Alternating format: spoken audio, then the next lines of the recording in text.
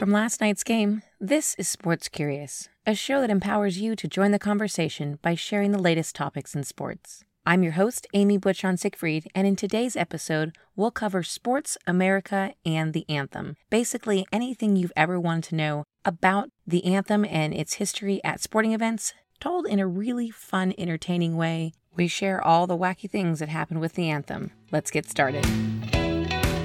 Before we dive into some wacky stories around the anthem, let's talk a little bit of history. Did you know that singing the anthem wasn't always a thing before sporting events? The tradition actually started in baseball, where the song was sung on opening day of a season or for special occasions, holidays like the 4th of July or Memorial Day. And it wasn't sung every game because the powers that be didn't want to cheapen it, but that eventually changed, and it is the tradition that we know now. We're used to seeing superstars sing the anthem before the Super Bowl, but originally college bands were the ones who played the Star-Spangled Banner.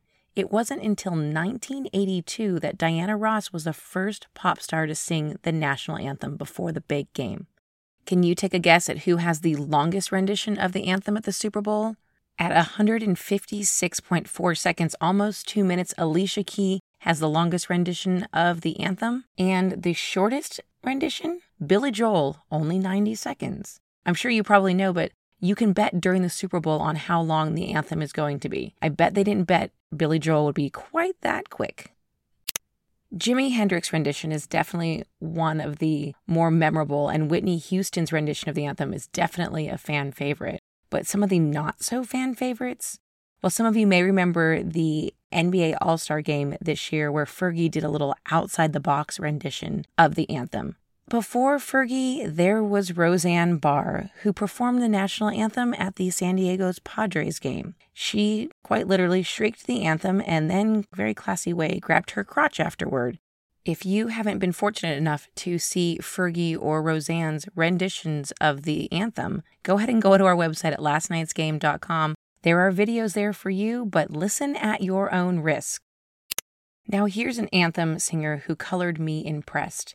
Pittsburgh Pirates pitcher Steven Brault sang the national anthem before a game this season. He was fulfilling a promise to his grandma that he would sing before a Major League Baseball game as a Major League Baseball player. Now that's impressive and some serious talent to not only be able to play in the game, but sing before it.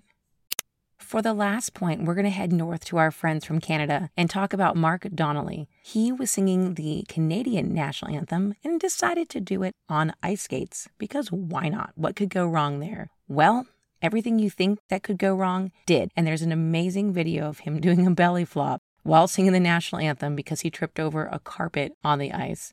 If you're a sick person like me and you really like to watch people fall down, the video is pretty hilarious.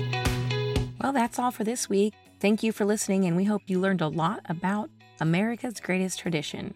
If you haven't already, go ahead and subscribe to the podcast, and definitely think about leaving us a review. We'd love to hear what you think. Keep up with us on Instagram at Last Night's Game, where we post daily conversation starters that'll help you join the conversation in your office, on a date, or at a networking event. We appreciate you, and we'll see you next week for more Sports Curious.